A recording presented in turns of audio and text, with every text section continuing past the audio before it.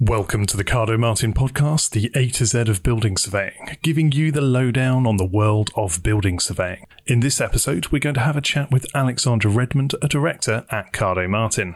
Welcome, Alex. Thanks, James. Well, good to have you on board.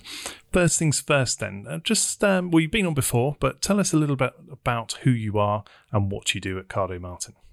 Well, I'm a director at Cardo Martin and I head up the commercial team, just looking at all the commercial property and looking after all our commercial clients.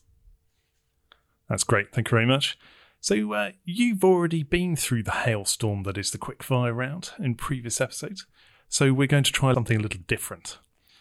You ready for this? Go on. Right. What's the last building you surveyed? Oh, goodness. Only last week. Oh, it was a lovely terraced Grade 2 listed mixed-use building that was the former headquarters of the Premier League in Gloucester Place. Very nice building.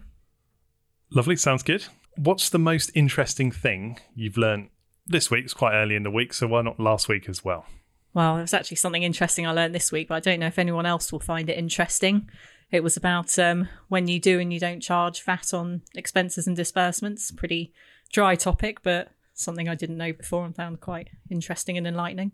Any key points to take away? Yes, sometimes that applies, sometimes it doesn't. You have to read the HMRC guidance. What future concepts do you find most interesting? That's all we're doing, the built environment. I suppose how technology's made such a huge impact on buildings and the built environment we live in, and I guess how interesting it's going to be to see how the current built environment stock adapts to embrace technology and adapts to suit how we live in the future. Okay, great, thank you.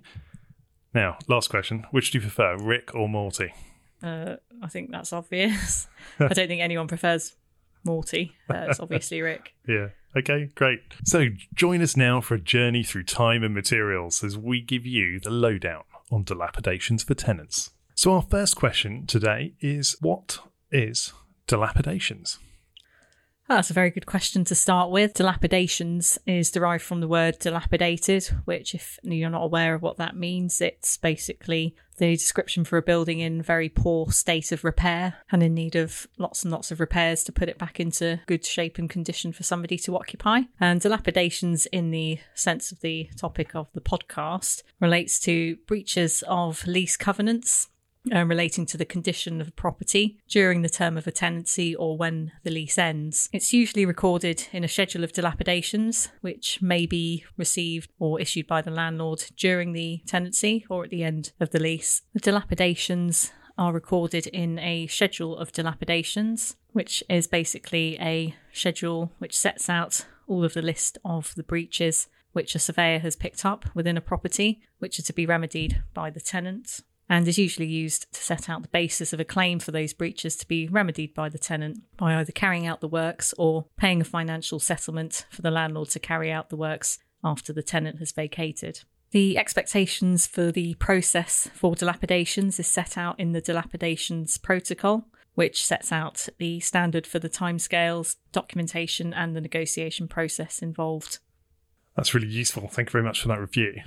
So I'm guessing then when we're talking about tenants, we're not talking about me renting a flat somewhere as a private individual. We're talking about commercial stuff then, aren't we? So how do I know if I am a tenant and that actually kind of fits my bill?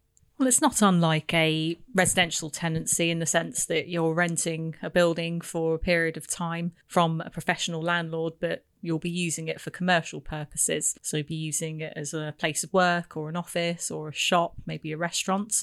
And you'll be entering into a slightly different type of arrangement with a landlord for a commercial premises, because you'll usually be taking a lease on a longer or fixed term basis. So normally from anything from 5 years, I've seen leases that go up to 100 years in the past. So when you're involved in a lease for a commercial property, you'll be usually as a named party on the lease alongside the landlord. You may also be an assignee or a subtenant, which means that you've taken on a lease that somebody else originally signed with the landlord. And by taking on that lease, you may also have taken on some of the liability for dilapidations as well. That's great, thank you. So why does dilapidations apply to me then? I've taken over a commercial unit on an industrial estate on the outside of Plymouth, and I guess the tenancy's coming to an end. does it mean? What do I got to do? Well, it's important to note that dilapidations doesn't apply in all cases. It really depends on the wording of your lease. So it's very important initially to check the wording and the terms of the lease that you've signed and make sure that you're aware of what your obligations are. But if dilapidations do apply, it will be defined within the lease for the premises. The general principle behind dilapidations is that a tenant should return a leased property to the landlord in the same condition that it was at the beginning of the lease. The fine print of the lease will generally set out the landlord's expectations on this, including things like how to decorate it at the end of the lease, what you should remove at the end of the lease, so any furniture or fixtures and fittings, anything you've installed, which might even include carpets, kitchens, signage, and also a sort of cover-all term to yield up the premises at the end of the term. I've put a lot of money into this commercial unit outside of Plymouth. We've been there for 10, 15 years. Am I just going to rip it all out and it's all going to the tip?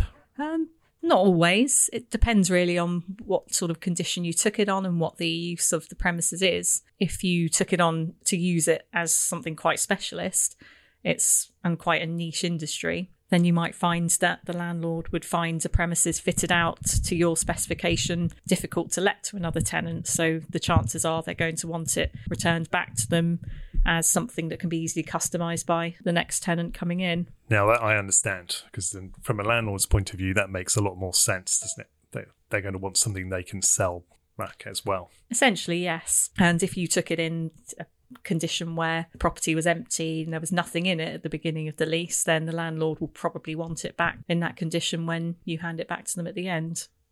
So we're talking about schedules here. And so what is a schedule of dilapidations? And when would I receive one?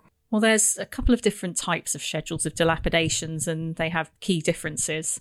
The less common schedule is an interim schedule of dilapidations, which generally covers items of disrepair and won't normally be presented with any costs. And this can be issued at any time during your lease. You may receive one of these if the landlord is concerned that you aren't maintaining the property properly, or there's a lot of disrepair and they're worried that you're not going to address these issues whilst you're in occupation, and at the end of the lease there'll be a lot of work to do. So that's occasionally something that happens, although it's not as common as the schedule of dilapidations which you'd receive at the end of the lease, which is referred to as a terminal schedule of dilapidations. And this is a much bigger document.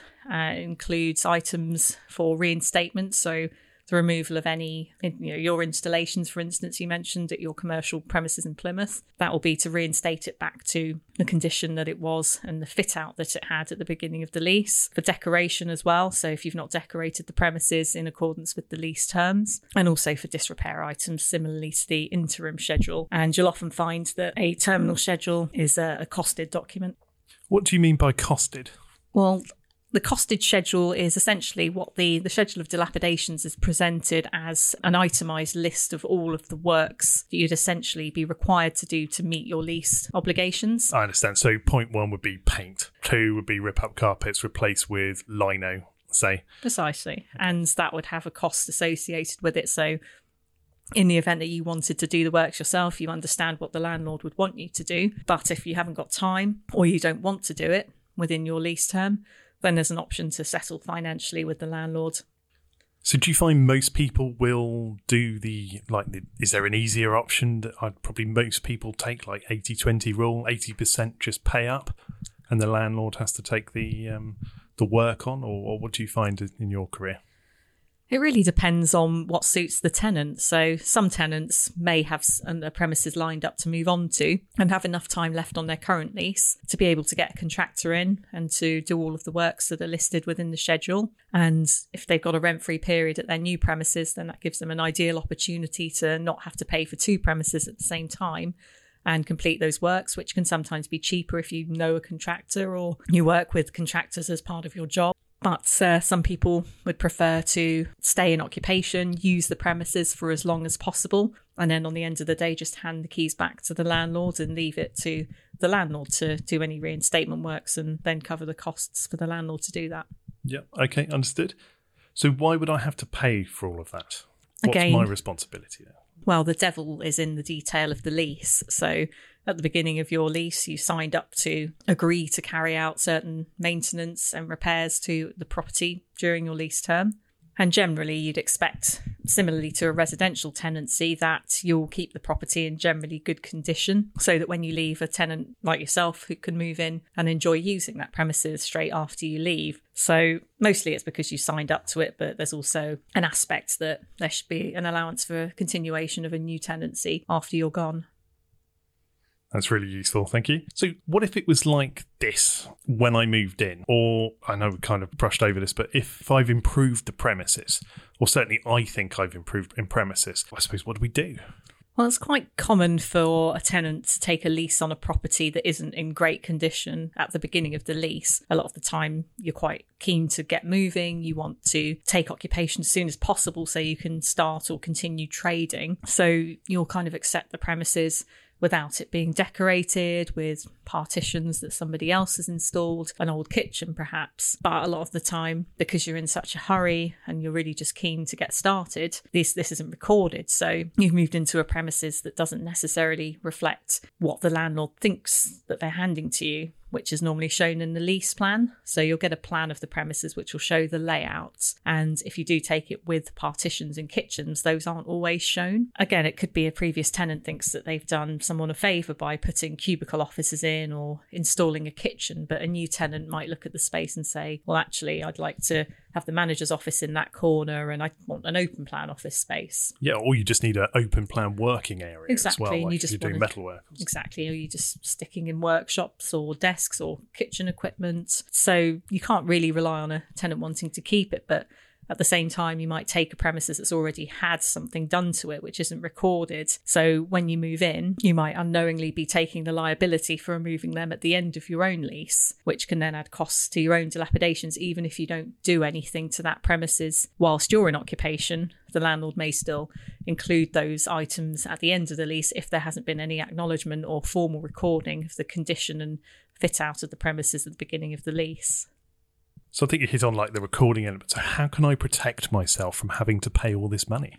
Well, I think the main thing is to get the best possible legal advice pre-lease. Make sure that you get a solicitor who is experienced, who understands both the conveyancing and lease setup process, but also the dilapidations process, so that you can have those discussions up front. And definitely discuss dilapidations as part of the lease negotiations. So you both make sure that you understand what your obligations are, but also that if there is anything that you can agree up front with regards to dilapidations, some leases carve out any dilapidations liability entirely, or if there is a specific installation that's already there that you would use, but because it's already there, you don't want to have to be liable for taking it out at the end of the lease, then make sure that that's talked about and then carved out of any lease agreements. If the premises are not in great condition or even in good condition, you should think about getting a schedule of condition at the start of the lease, which you'll need to do formally by a third independent party, and make sure that that's agreed with the landlord and then appended to your lease document by the solicitors. Maintain the property during the lease. It's quite important. The more maintenance you do and the better records you keep, especially with services, so your electrical testing, gas, etc. That's pretty important because that will serve you well at the end of the lease. And then towards the end of the lease, if you are planning to leave, have discussions with the landlord as early as possible to see what they would want you to do on your exit, so you can decide whether it would be better for you to do the work or for you to financially settle, or if they might want to keep any of these fancy alterations or installations that you've made. And then possibly if you've gotten to the point where you've got a schedule of dilapidations and it's a bit of a surprise and it's really high, and you think possibly it's more than the value of the property, you could consider getting specialist legal advice on a Section 18 valuation, which is where the value of the property is essentially lower than the cost of the dilapidations relating to repairs. So if you've got a lot of repair and disrepair items in there, then that can also help reduce your claim if it is relevant. So it sounds like it's very easy to gear up for war with this one. Do you find there's a lot of battles and you're kind of stuck in the middle of this? Do people tend to be able to organise and upfront the lease so that at the end there's not this me versus you type situation? It tends to be quite a confrontational process, really. I think because leases are so open to interpretation, a lot of people don't really understand exactly what they're getting themselves into, especially tenants who are small businesses or dealing with small premises might take that residential type view that they think that at the end of the premises, so long as they've taken all their stuff and not damaged the property, that everything will be okay. But that's not necessarily true. It can be quite a lot more than you think it is. So I think most cases are confrontational rather than easy peasy. The other thing that occurs to me is this idea of, say I let my mate borrow this. He's in this Plymouth shed for 3 years, but we signed an agreement, so I've kind of sublet it. Is he going to be liable for the dilapidations via the sublet, or is it going to still be me? It really depends on the terms of the assignment or sublease. A lot of the time, the dilapidations liability is passed on, but sometimes it isn't. So it really depends. I mean, if you wanted to pass it on to your friends, then you could. But I could stitch them up quite nicely there, could I? It happens quite a lot. I don't think it's an intentional stitch up necessarily, but I think a lot of people who are taking the assignment, because they might think, well, it's for a lease that's maybe running for another 2 or 3 years, that something like this won't happen because it's a small shop, lock-up shop maybe, or a small restaurant, and it's been on a lease that's, say, 25, 30 years by the original tenant, and it's been assigned or subleased several times. And that can be where real problems arise because a lot of people don't really know what they're getting themselves into. So the moral of that story then is, no matter what stage in whether you're sublet, you need to check your responsibilities. And if it's a bit cloudy, then you need to get advice before you step into this then, because I think this could be very expensive. No matter what size property or what size lease you're taking, getting the best possible legal advice that you can afford before you sign any documents, these are legal documents, is critical to making sure that you don't end up with a bill that you would expect someone else to have to pay because you've only taken it for 3 of the 25 years. Back to the question, so it's too late for all that, I can't really rescue it. What can I do if I'm facing this sort of situation now? We're in the mire. So you've received a terminal schedule of dilapidations for a lot more money than you thought. You've read through the items and you're looking at them thinking, well, hang on a second, I don't think that I should be liable for this. And that seems like a lot of money for decorating a room. Well, then the best thing you should do is hire a good surveyor experienced in dilapidations to help you negotiate the costs that the landlord's claiming. Very important to get good, honest advice. Don't, accept advice that people promising that they're going to save you 100% or 80% of the claim without having looked at it in detail. It is a case of someone who's experienced in negotiating. Also, some of the items we touched on earlier, such as the Section 18 valuation, might still be relevant and helpful. And also, if you can dig up any records, such as your gas safety tests and electrical testing records, and any other pre-lease documents you might have, if you've got any emails which evidence the condition of the property before the lease. So maybe you've emailed the agent and said, well, the property's in terrible condition, but I'll take it anyway, then some of those things can help if the landlord is amenable, but it doesn't guarantee it. The best thing to do is just to make sure that anything like that is agreed pre-lease. But if you're in that situation now, the best thing to do is try and negotiate. Okay, so it sounds like there's rules to this game and you need to understand them before you go into, or certainly as you're on the exit for these.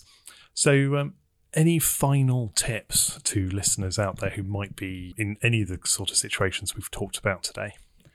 Yes, I think the final thing to consider is to get a provisions report, which basically is a report which at any point during your lease you might be a landlord or a tenant, but it's very helpful for tenants to consider getting one because a provisions report will explain to you what the likely extent of your dilapidations liability might be for a terminal claim. So a surveyor will basically attend your premises, assess the condition of the premises, look at the terms of your lease and provide a scenario of what the landlord's claim might look like. So it gives you an idea of how much dilapidations you might be liable for, which helps you from an accounting point of view. So you can make sure that you're provisioning for it in your company accounts, and also that you can prepare financially for perhaps doing the works at some point in the future towards the end of your lease, or knowing that that's potentially how much you might have to pay out when the lease ends if you want to stay right up to the end day. Thank you for that. You've been tuned into Cardo Martin's A to Z of Building Surveying podcast. Thanks for listening, and thank you very much to our guest Alexandra Redmond for joining us today. Thank you very much, James. And giving us the lowdown on dilapidations for tenants.